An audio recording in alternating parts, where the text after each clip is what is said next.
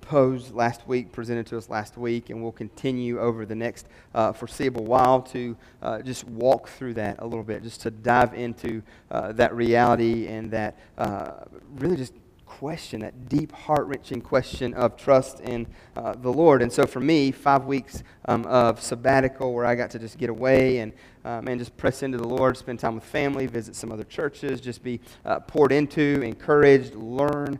It has just been refreshing, and I am back, and I'm ready to go to church. I'm telling you right now, I mean, buckle up, baby, because we about to go somewhere.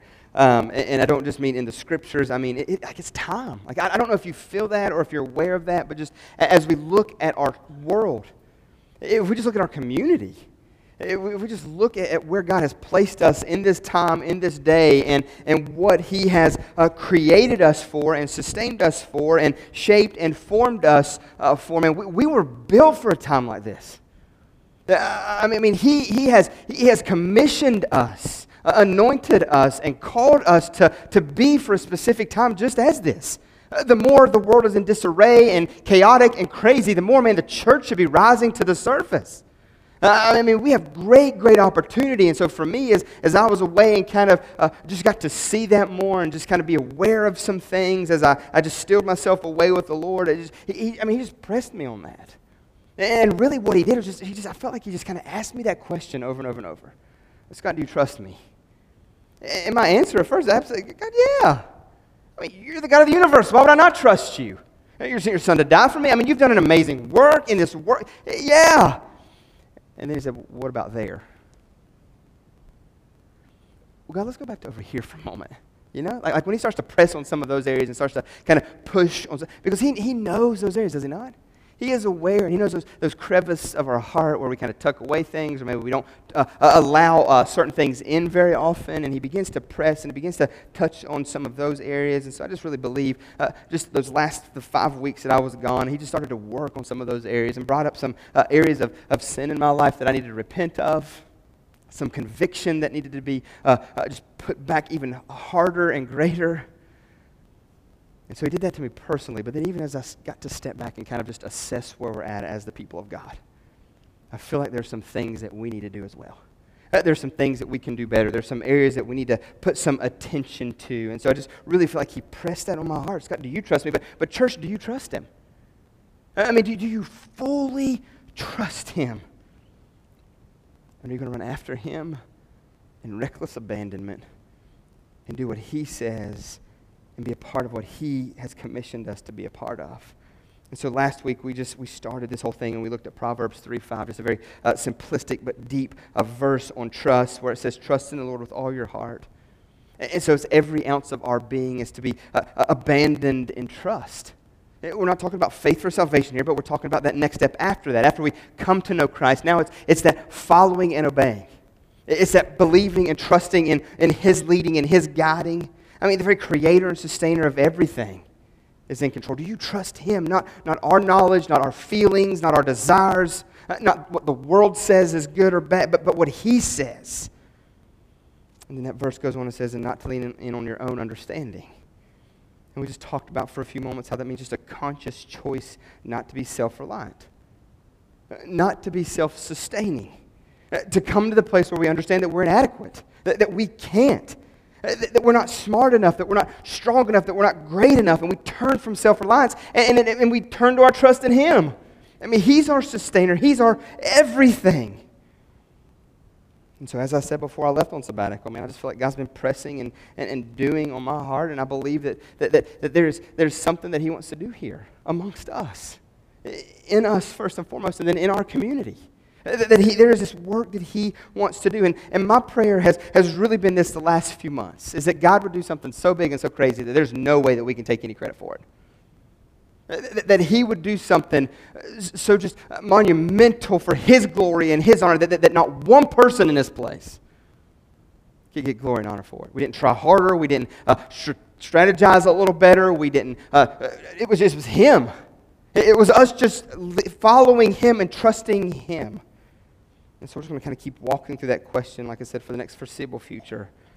And we'll just walk through what I believe He wants to do in you, in me, and us as a fellowship. So I'm going to ask you if you would join me as we pray this morning, and then we'll start to head toward Luke 5. Father, we love you. Jesus, we thank you for this opportunity together as your people, God, to hear your word proclaimed. Thank you for the sweet worship that we've had and that we're continuing to have even in this moment as we come before your throne. Father, I just pray that you work and do in this place, God, and that your Holy Spirit would do a work in our heart.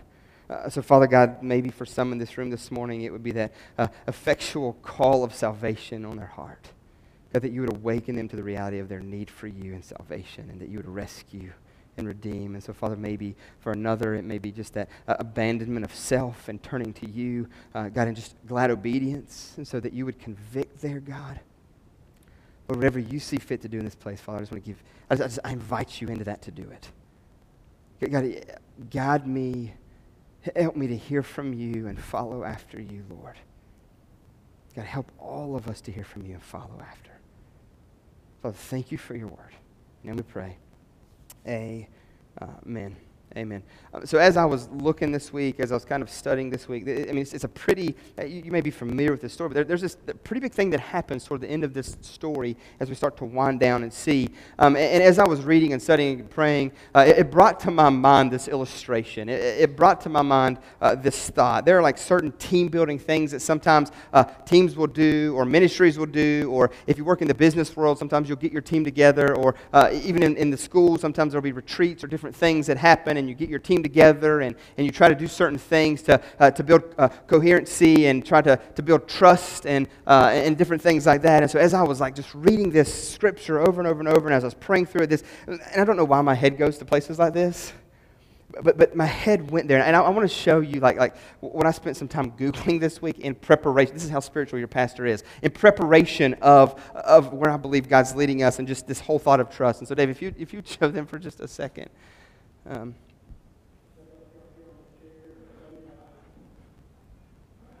And I take this as probably the youth pastor.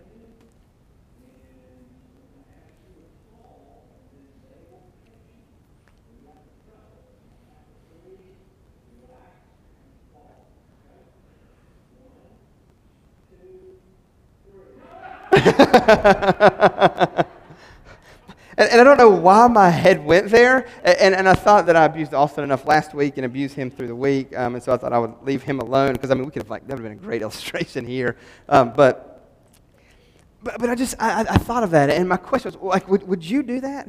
Would you take the free fall and trust those to catch you? And there's probably a very few amount of people in my life that I would trust to like really catch me. That I could depend on, and maybe not even them, because I think it'd be funny. But as I was studying, that exercise just ran through my head, and I just kept thinking about that, and I looked at it, and I Googled it. And it takes some trust to do that, doesn't it? I mean, in that guy, I guess the instructions wasn't very laid out very well, but in that, knowing the instructions, knowing which way to fall, know what to do, there's still a level of trust, and it depends on like how high you are. Maybe on your trust level of, okay, will I do this? Won't I do this? And kind of being aware of some elements in that. And so for me, it's kind of, I guess, over the last 5 weeks or so, that's kind of been, I guess, the leading in my life and on my heart. And I guess I want to bring that before you today, church. Like, will you trust the Lord? I mean, will you really trust Him? And I know the knee-jerk, quick answer is yes. I mean, yeah, I'm going to trust the Lord. Maybe most of the time. And then he starts to point on areas of where he wants you to trust him and where he wants you to follow and where he wants you to be a part of and where he wants you to lose this or to gain. He just starts to press on those areas. And then it's kind of like that trust starts to kind of dwindle a little bit, like, yeah, maybe not. And so my hope for us this morning is this, as we look at this story in Scripture, is that it would really just test our trust and see if we have it placed in the right place. To see if we would do and live out that trust. And then what I'm going to do is I'm going to ask you to do what we see in the Scriptures today. I'm going to ask you by way of help of the Holy Spirit that you would be willing to do exactly what we see this morning in the Scripture. So Luke 5, let's jump in. This is what God's Word says. Luke 5, it says, on one occasion while the crowd was pressing in on him to hear the word of God. This is Jesus, and so the crowd's starting to press in, starting to get around him. And my question when I see little things like this is always, well, why? While, I mean, this is early on in his ministry. There hasn't been a lot that's taken place yet, but there's been some things, and I'm sure word was starting to spread a little bit. But why would the crowd be so interested in Jesus now, in this moment? And I believe one of the reasons, and I think there's a list of it, but one of the reasons is because there's just something different about Jesus. The way that he taught, the way that he lived out, the way that he spoke, the authority that he had. I just believe that he was real and he was consistent. And that is something that we need in our world today, is it not? We need people who are real and we need people who are consistent. We need to be that. We need to live that out. I mean, I'm sure word had started to spread a little bit about who Jesus was. I mean, he'd already healed some that had taken place. But the question that I want to ask you this morning as we jump into this, as we start here, are people drawn to you because of what God has done in you or is doing in you? Does this world see a difference? Church, because what I've learned and what I know is this, is that we will never make an impact in this world looking like the world, acting like the world, responding like the world, being like the world. But where we make the greatest impact is where we're contrary to the world. Where we're like Jesus, where we live him out, where we follow after him in obedience, and we talk like, walk like, live like, do like Jesus did. That's where we will make waves. That's where we will have opportunity to reach. That's where we can influence. So are people drawn to you? I mean, do they really see something different in you and about you? I mean, every area of your life. I mean, see, that's what's crazy, is the different hats that we will wear, the different things that we will do differently behind closed doors or in this setting or in this place. And Jesus calls for consistency. We don't ever disconnect from being a follower of Christ, regardless of how crazy the situation gets, how tense it gets, or how great it may be. Or when we get home, we can finally take that coat off and we can just be us again. And us, for those of us in Jesus, us is Jesus. Us is Christ. Us is being like he would be everywhere, every facet of our life. So are people drawn to you? Or do they think that you're ridiculous because you say one thing, but you live completely contrary to what you say? See, Christianity isn't just a Sunday morning for 2 hours. No. Christianity is a continual fellowship of Jesus every moment of every day, 365, till he calls you home. That's what he asks for. And hear me, I'm not even saying that we're going to nail it every time. I'm not saying that we're going to get it right every single time, that we're going to live perfect. I mean, do you know the amount of times that I have to apologize to people? Do you know the amount of times that I let my emotions get the best of me? I mean, I'm a passionate person. I can go full in a moment. So I'm not saying that we live perfectly every single time. But on the scale, it better be pressing toward that of godliness and holiness, that of Christ-likeness. We're all going to blow it, mess up. And I even say, when we do, give glory to God, because in that we own it, and we repent and we get back on track and go. See, the world wants to cover. The world wants to make excuse. The world wants to point blame at every other single thing.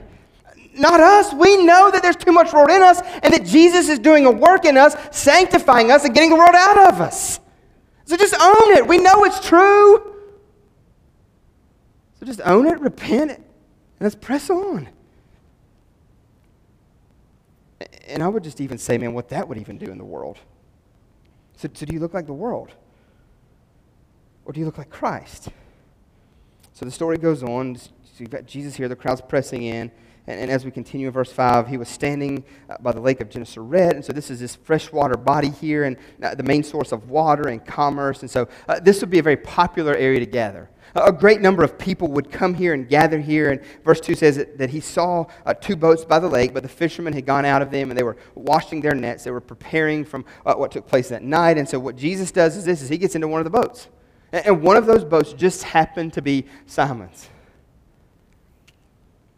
And I don't know why, but I just feel the need to say this here for this moment. It didn't just happen to be Simon's. Jesus knew that he needed to get in Simon's boat. And I say that to say this, is that maybe this morning he needs to get in your boat for a moment.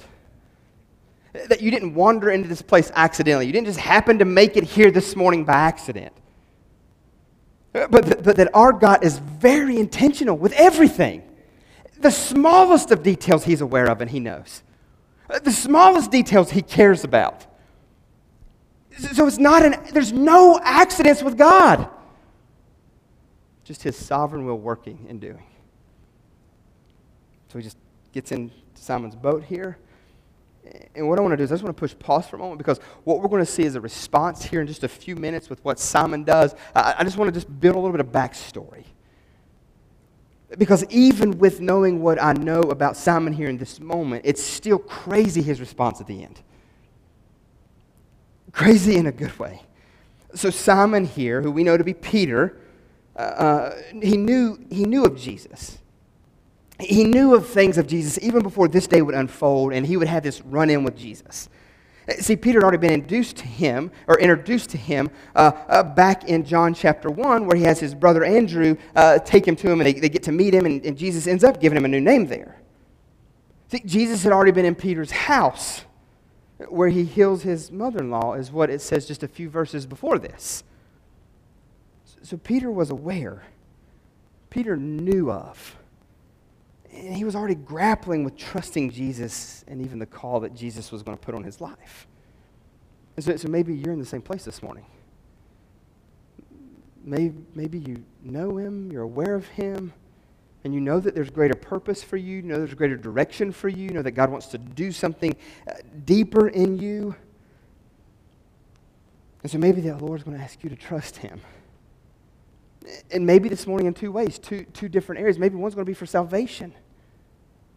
Awakening in you that reality that you need Him as your Lord and Savior.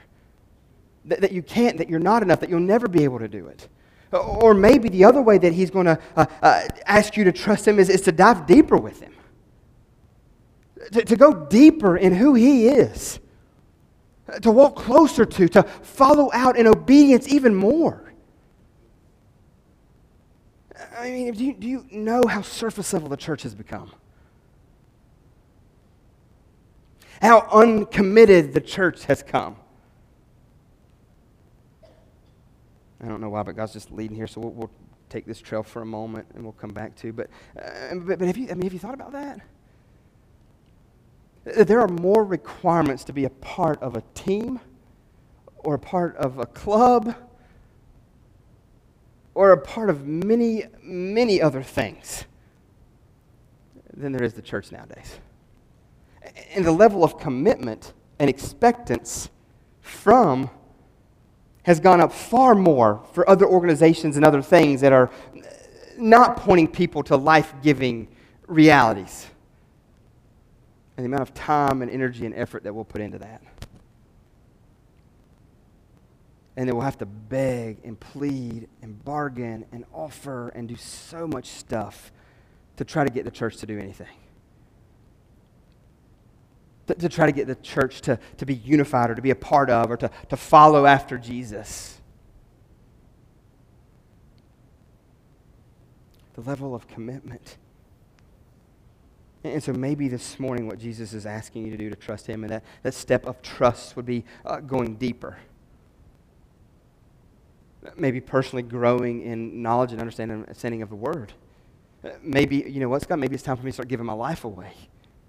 Maybe I need to open up myself. I mean, we've got ministries that take place here that go on here where we need you. Where we need you. I don't know if you were familiar with the gentleman over here that played the piano this morning. One of the godliest men you'll ever meet. He gets here early in the morning and he gets everything kicked on, turned on, so our online presence will be good. So everything, I mean, these TVs, all this stuff. If something happens in the middle of something, he's like our call to get, hey, what do we do here? How do we do all of this stuff? I mean, everything that you see, take him. And so we were talking a little bit, and just, man, I know this guy's heart, and I know him, and I'm sorry if I'm embarrassing him, but I'm not sorry that I'm sorry, I'm not sorry. But man, like our online presence, you know what that does? It gets the gospel out to even more. And I just want you to take him, to turn around and look at where he's standing tonight or today. And it's probably after he made a visit in the room that broadcasts everything to make sure everything was good there. Like I walked by before they practiced, and I mean, he was up for practicing all that. I walked by, and he was like up underneath. He looked like a car mechanic fixing, like doing an oil change. And like he's up under the desk. I need to get you one of those little roller things you can lay down on, make it a little easier. But like he's up under the desk doing, I mean, he's like, we need help. I mean, and that's easy. Right there. And we've even got like this Zoom thing. We don't want you to get too close to this because that might scare people off. But anyways, not to mention our children's ministry. I mean, we've got kids right now that are learning about Jesus in these rooms over here. Some are having their own worship service. It's crazy to me that I have to stand up here this morning and beg you and plead with you. Oh, come on, man. To invest in some kids, to invest in ministry. But at a drop of a hat, if I would call you and say, hey, let's go do this, you would cancel half of your day to be a part of something else. And that we have to beg in the church. And so maybe this morning, just maybe this morning, Jesus is asking you to trust him a little bit more with your time, with your serving and being a part of, and your obedience and going deeper this morning. I don't know why the Lord just put that on my heart, so let's keep going. And so this is what Jesus does. He asks him to put out a little from the land, and he sat down and he taught the people from the boat. And so this is a big deal. This is something that we miss, something that we don't see, because it was custom for a teacher to stand out of respect during the reading of the scripture. But what does Jesus do? He humbly sits to teach. It's as if he's getting on their level. It's as if he's getting right where they're at. And I just love Jesus' heart, how he's so personal, how he's so intimate, and how he does this. We see this all over the scriptures for a number of different people of how Jesus does this. I mean, you know the stories of the little children, right? The disciples are like, no, don't let them bug him. Don't let them. And he's like, no, you permit them you let them come to me. And I could just imagine that Jesus was a kid guy. I mean, that he had a heart for the little ones. And so we're going to try to model that with everything in us. That's why we're so active in our community, in the schools. That's why God's put in our heart to do stuff for kids and youth. I mean, I just think we want to model after what Jesus does. We want to invest in. We want to care for. And so I can just imagine Jesus just being a fun guy on his knee, just playing with the kids, joking around with them. I see Mr. Mark standing back there. Mr. Mark's like our magic guy here. I can see Jesus doing maybe a magic trick or something, just like wow them. I think Jesus was fun, so we can, let's let our hair down a little bit. I think Jesus was fun, especially around kids. Man, you see that in the scriptures. Or what about this? What about even in those deep, dark moments? Jesus' intimacy and getting on their level. Like I think of the woman caught in adultery. You know the story in scripture, right? Where she's caught in broad day, and what do? They drag her out, throw her at Jesus' feet, and says, there she is. You know what she's done? We've caught her in the act of adultery. Jesus, this is what the law says that we should do, but what do you say we should do? They don't have these rocks in their hand ready to stone her because that's what the law would say to do. It says that Jesus just kind of kneels down and begins to draw on the sand. We don't know what he drew. We don't know what he was doing. And in that moment, he stands up. And I can just imagine him looking at her, looking at them. He says, I know what the law says, but this is what I say. You, without sin, cast the first stone. And what does that scripture say? It says, from oldest to youngest, they drop their stone and they walk away. You know what Jesus does? He goes over to the lady and he picks up her head and he says, where are your accusers? Oh, church, it's good. Because the reality is this, he has caught every one of us in adultery, in our sin and in our shame. And what does he do? He comes for us and he rescues us and he offers us the gift of salvation. And he lifts up our head and he says, now go and sin no more. And just imagine Jesus get on our level. Can you imagine what that would do? So I just love his intentionality. I love his realness. In verse 4, he goes on and he says, and when he finished speaking, he said to Simon, put out into the deep and let down your nets for a catch. It seems like, okay, that would make sense, but there's a problem with that because there's fishing protocol. You've got to understand, normally fish were netted in shallow water at night. And then what they do, they would migrate to the deeper water, which would make them impossible to catch. And so in this moment, when Jesus looks at him and tells him to do this, this would be crazy. Simon's trained. He's a fisherman. Think like Bass Pro Tour versus like Scott fishing. One, I don't even like to touch the worm. Why, it's just gross and nasty. And then do we use worm fishing? Do we use the other like spinny things? Do we do bobber? No bobber? I mean, I don't even. And I grew up next to a river. It's not a fishing guy. Simon was a fishing guy. And so Jesus asked him to do this. I mean, this is his livelihood. This is who he was. He knew what he was doing. And so I can just imagine maybe in this moment his expectation may have been very low, but at least he was willing to obey, and he does what Jesus says. And look at verse 5, and Simon answered him, Master, we'll toil all night. Took nothing, but at your word I'll let down the nets. I mean, I can just imagine what was going through his head. Like, he's a teacher. He's a rabbi. What's this guy know about catching fish? Well, okay, whatever, we'll do it. And maybe in the back of his mind, well, I remember what he did with my mother-in-law last night. Well, let's see what happens. And so he does it. And so I just want to press here for a moment because I just want you to hear me. Sometimes Jesus will ask you to do things that make absolutely no sense. They're not logical. But what I have learned is Jesus doesn't navigate and work on the same logic that we do.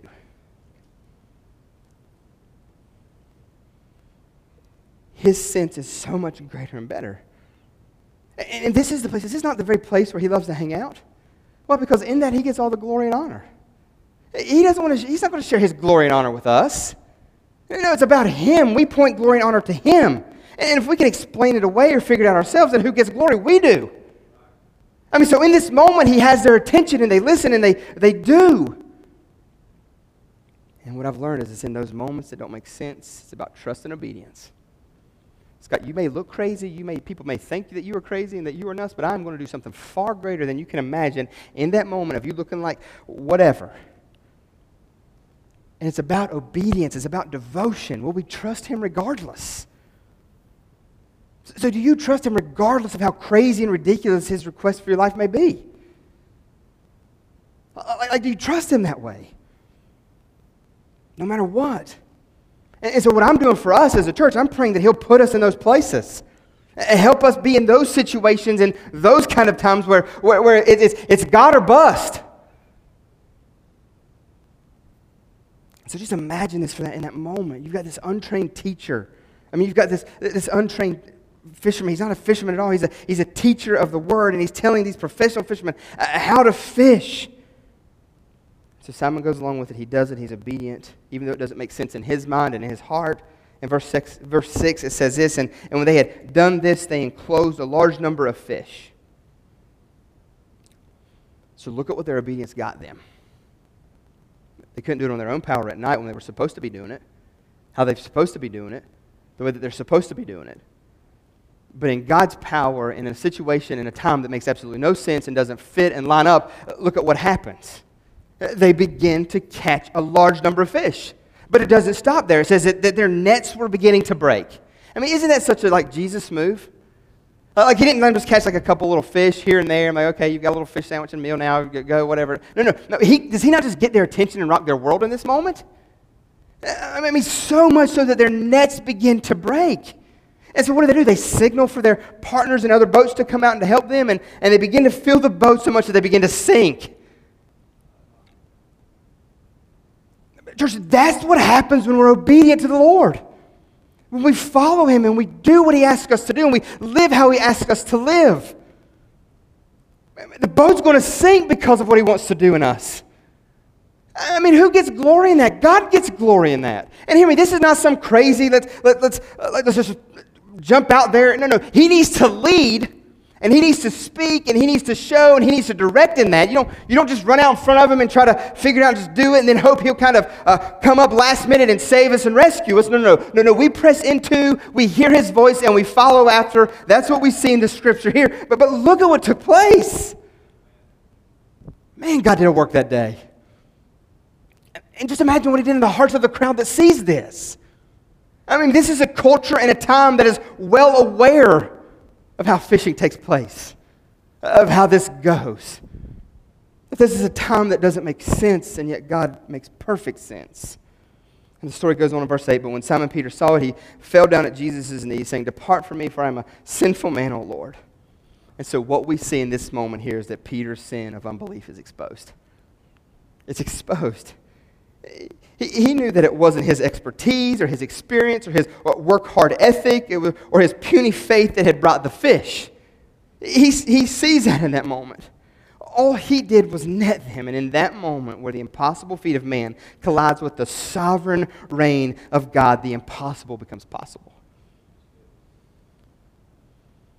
Where sinful, wicked man submits to an all-knowing, sovereign God of the universe. In that place, God can do a work.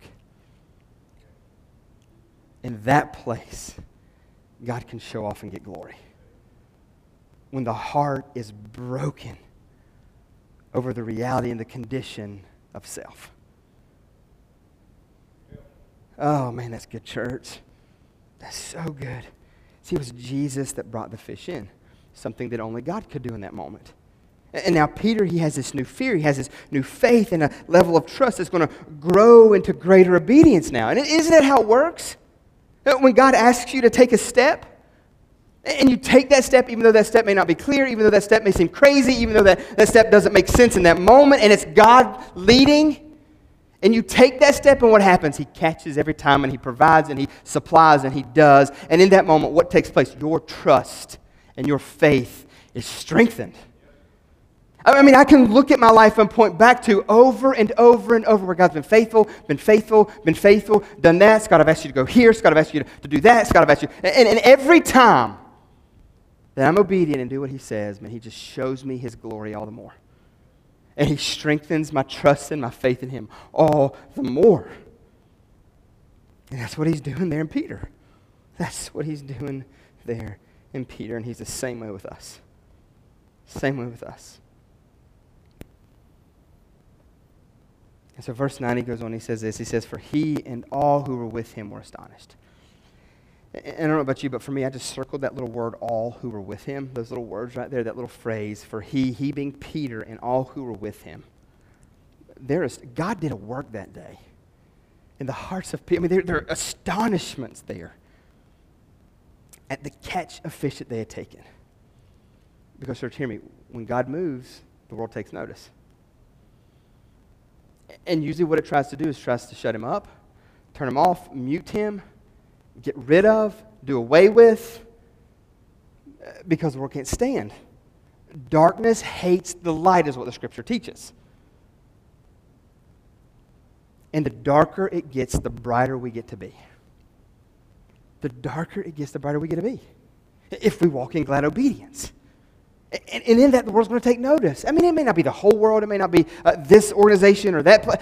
But there's going to be people that take notice, people that you live next to, people that you work with. Whenever you walk out in glad obedience, they're going to take notice. They're going to see it. Why in the heck are you doing that? Well, why would you leave there to go there? Why do you not get frustrated at this? Why do you not respond that way? They mistreated you. They acted like this towards you. You have every right. No, I don't, because it don't belong to me. And that's when doors are opened and opportunities to be had. And we can brag on and we can talk about it and we can share it. Man, let me tell you right now, everything in me wanted to blow up and go crazy. And I'm telling you, like, there's these words that I knew way back whenever I was unredeemed and not saved, that I would love to pull out every once in a while.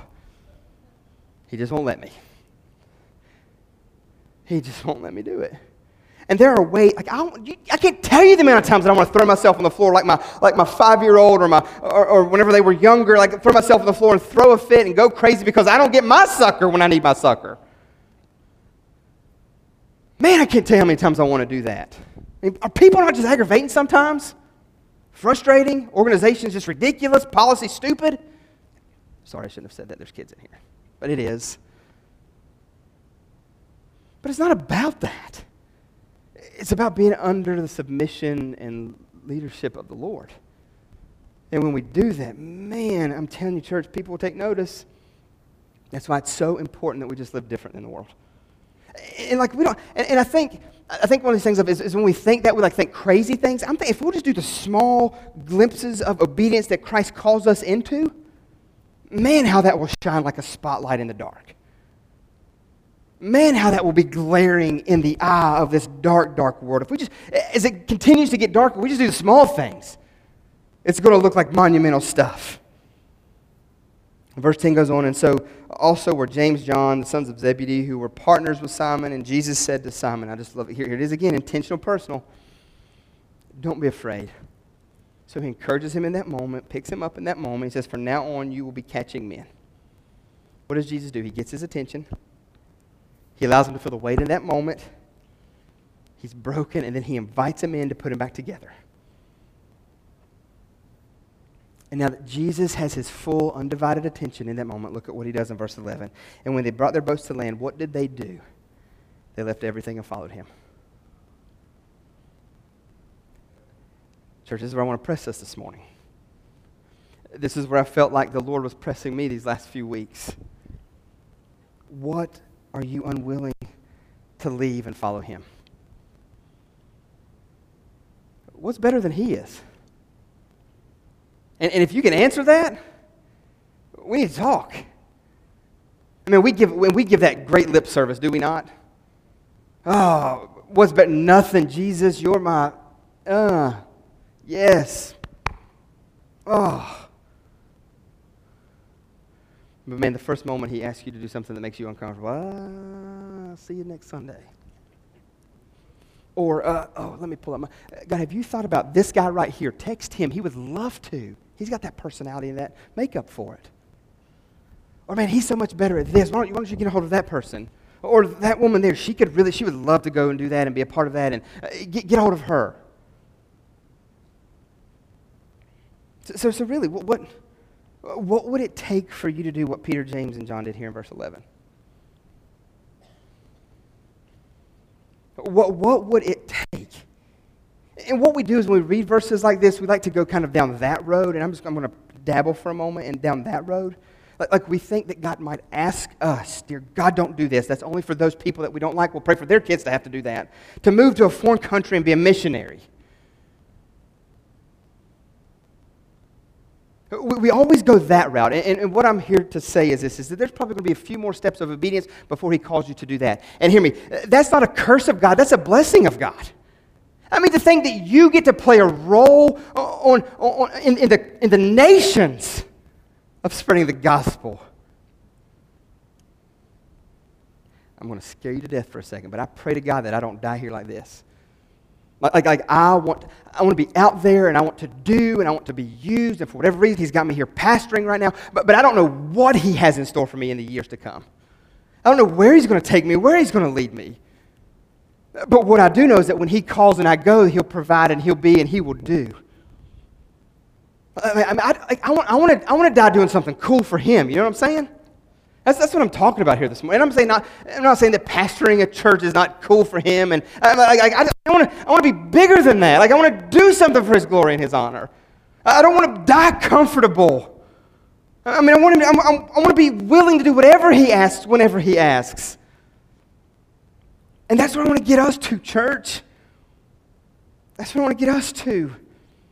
What are you holding on to? What do you value more than following Jesus? What keeps you from being willing to leave everything and follow him? I mean, is it comfort?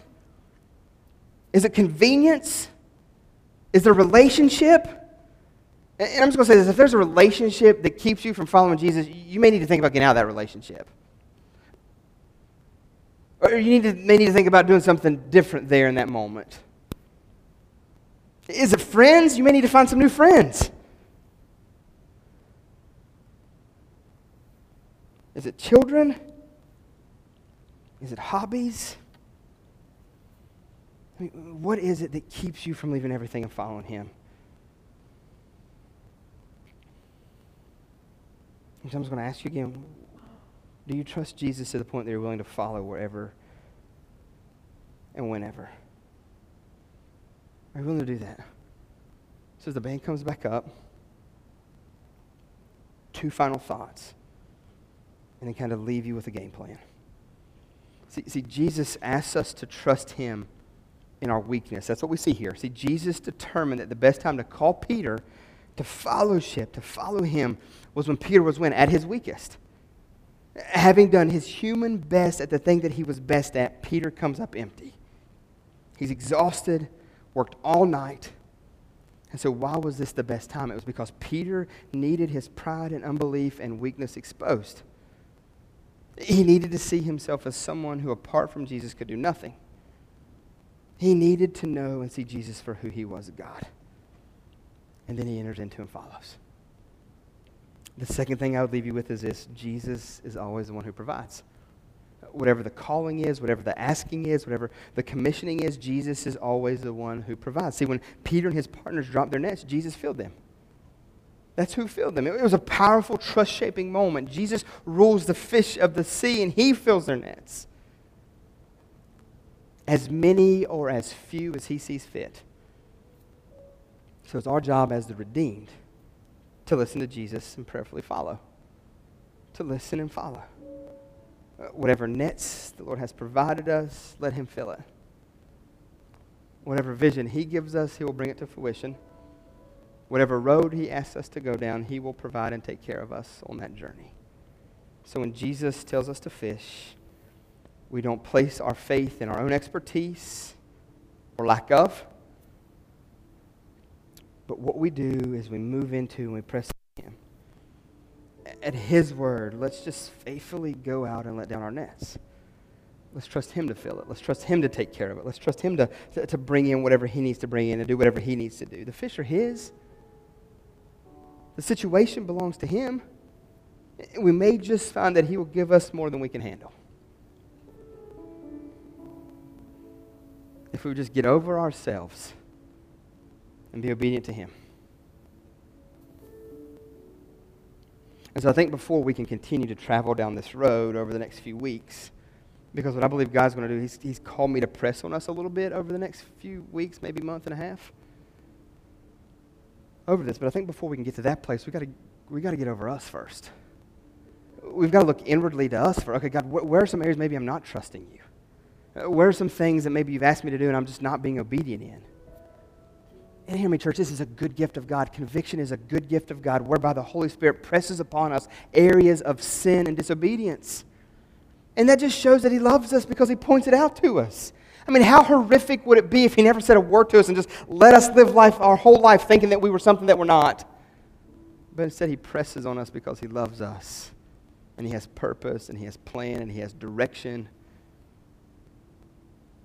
And his direction is to reach the world, make disciples of all nations. So I believe before we can be ready for what I think that he's pressed upon my heart and some vision and mission stuff, organization type stuff, expansion type stuff that we'll be getting to over the next few weeks. I think before we can get to that place, we just need to look inwardly and be like, okay, God, what area? Where am I not willing to obey and follow? Because you don't know how hard that is. Because you don't know how difficult that is. Any other area but that area. God, are you sure? Which would be a great indicator that there's that area that he wants to go into. And he wants to liberate and make you free. Because you think you holding on, you think you controlling that moment, you controlling that situation, you doing something in that moment, you think that you've got something, and really all that is bondage. And true freedom is walking in him. His guiding and his leading. And so I don't know what God stirred in your heart this morning as a result of his word. But man, I just want to ask you to begin to pray. Ask him that question. God, what do you want to do? God, what do you want to say? God, what are those areas? What's happening? Why am I so get so amped up about that? Or why is that a hands-off area? Or no, you can't touch, or don't. So God, what do you want to do there? Maybe, just maybe that's an area where God's saying, I want to go in there and turn the light on for a moment and clean up and do.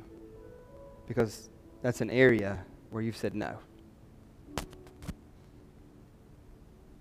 And so it's easy to stand up here and preach something like this at y'all, preach to y'all.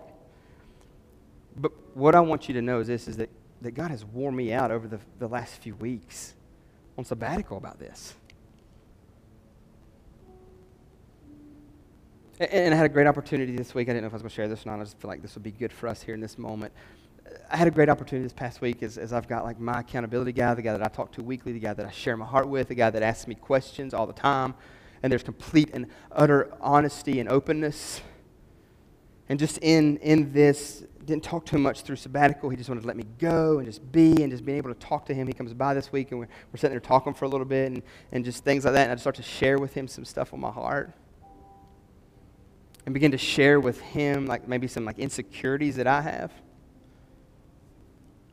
In areas where I feel like God was kind of pressing. And I think for me, over the last few years, 3 years of God moving me into this position and calling me to lead His church, His people, His bride, I think there's been a lot of things out of fear that I've done. Maybe I didn't have this conversation, or I didn't press here like I should have, or I didn't because of fear. Fear of what they may say, fear of what they may think, fear of who they may tell, fear that they may leave, fear that they may not like. And what I got reminded of this week, in this story that I've been studying and reading and praying through, and with my guy who just roughs me up for the Lord, was you've got to decide who you're going to follow. You've got to decide who you're going to trust. Am I going to trust the Lord? Or am I going to trust the opinion of man? Am I going to fear the Lord? Or am I going to fear what a few may say, or how a few may react, or what a few may think of me, or what a few may run off and do? And what that is just an area where I'm holding back and I'm not trusting the Lord in. Because if God has called me to do it, is He not going to bring it to happen? I mean, is He not going to supply and do? And again, I always want to have that system where I'm making sure it's God's voice and not Scott's voice, because they sound very similar a lot of the times, especially when it's for the betterment of Scott. And so for me this week, this story, I don't know about you, but I needed it. Am I willing to leave everything and follow Him? Are you willing to leave everything and follow Him? And this is a perfect lead up into what we're about to do here in a few moments as the body of Christ, as we take communion together and we celebrate and worship who Jesus Christ is and what He has done for us. As we take that bread, which is a symbol of His body, and we take that juice, which is a symbol of His blood that was shed for us. And what Paul says to the church at Corinth before right after that is that we need to examine ourselves and see. And so this is a perfect time to examine what areas of your life are you not willing to follow Him in? Are you not willing to trust Him in? Are you not willing to let go of? And so my hope is that He stirs up in us that reality and that repentance would take place, conviction would happen, and repentance to follow. Man, and then we get to celebrate the resurrected Savior who has invited us and called us into. So I don't know where you're at. I don't know what God's done in your heart this morning, what His Word has said to you, how the Holy Spirit has worked this morning in this place. To the proclamation of His Word. But man, I want to encourage you to be obedient. If you don't know Him as Lord and Savior, I'd love to talk more about what that means. You know, we've got Austin, we've got trustees, we've got people who'd love to share with you the gospel and help you come to understand that better. Or maybe if there's sin in your heart, this altar, man, you come pray and you lay it out before the Lord and you repent and you get up and you walk and follow. But you do business with the Lord as He calls you to, as we prepare to take communion together as the body. Father, help us this morning in this place. Hear your voice and follow after you. Holy Spirit, speak to our heart. Convict us, show us. God, I would be willing to bet that there's every single one of us in this room has areas that we like to hold on to too tightly. Father, expose that this morning. Convict us, draw us, help us, lead us into repentance. And then we pray. Amen. If you would stand, the band's going to lead us. And at this time, if you need to, we're going to pull in, I think, Pete, if you could grab communion, there's the elements of the table out there. If you'll grab that and pull it in. If you need communion elements, they'll be right back here at the back, but you get those, and you do business with the Lord as you see fit.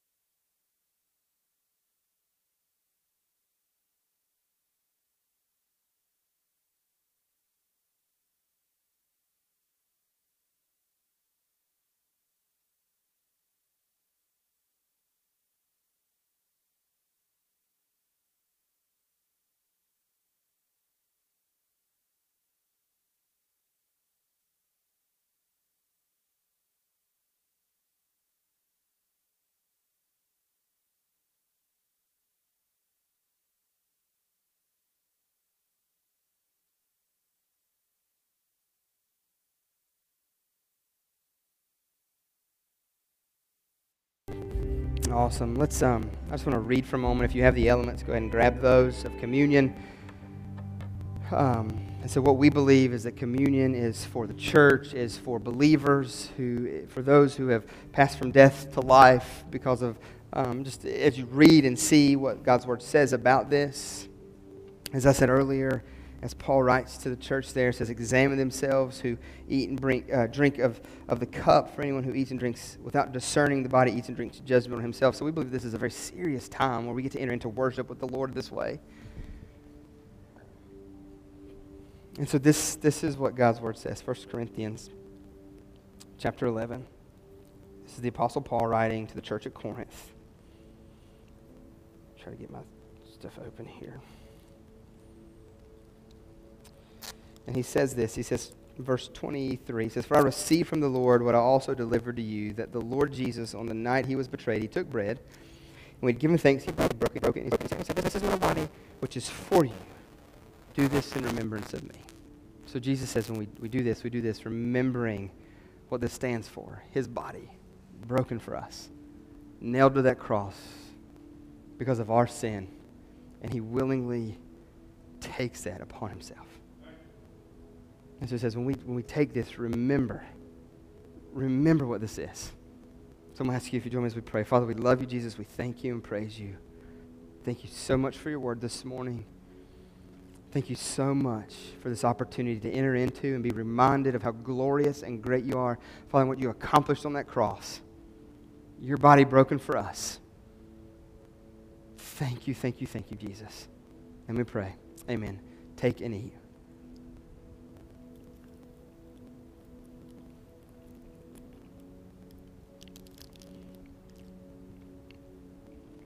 Verse 25, he goes on, he says this, in the same way, also he took the cup after supper, saying, this cup is the new covenant in my blood.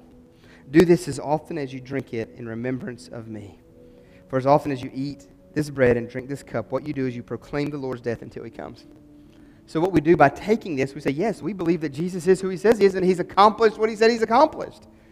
That he is the living Son of God, ruling and reigning at the right hand of the Father. Our sin and our shame he took upon himself.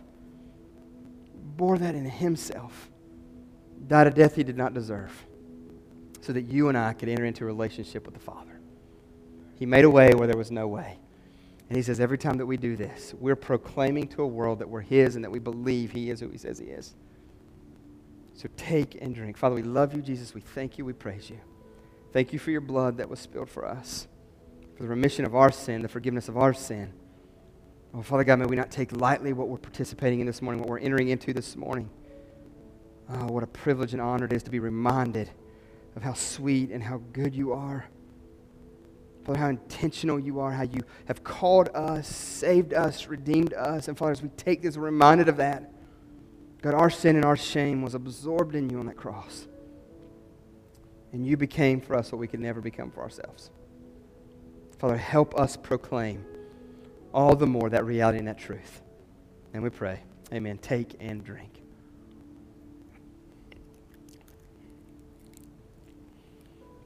So for me, I'm just going to kind of let the cat out of the bag for a second as we kind of continue to worship. So for me, one of the things that Eric and I have been talking about a little bit and praying through here recently was this, is that for us as a church, everything that we do in this place is for worship. Everything. I mean, the time we pray is not just a filler, the time we gather in this place. And so one of the things that we want to do is this, is God's word's proclaimed, and we want to enter into response to that, into worship for that. And so what you're going to be experiencing over the next few weeks as we kind of start to transition and move toward in some areas and some different things that we're going to be doing and trying in this place to lead us all the more into worship. One of the things that we want to do at the end of our service is not just finish with one song, man. We want to celebrate the reality of who Jesus is. And we want to give ample opportunity to respond to God's word and his call and his conviction and his moving. And so one of the things that we want to start to do is this, is we want to start to have more worship at the end. So that we can respond properly to the word of God, to his leading and his guiding. And so they're going to lead us some more as we worship. And then I'm just going to ask you if you would pray us out. And man, you go and you follow him in every area of your life this week, and you see what he does for his glory and his honor.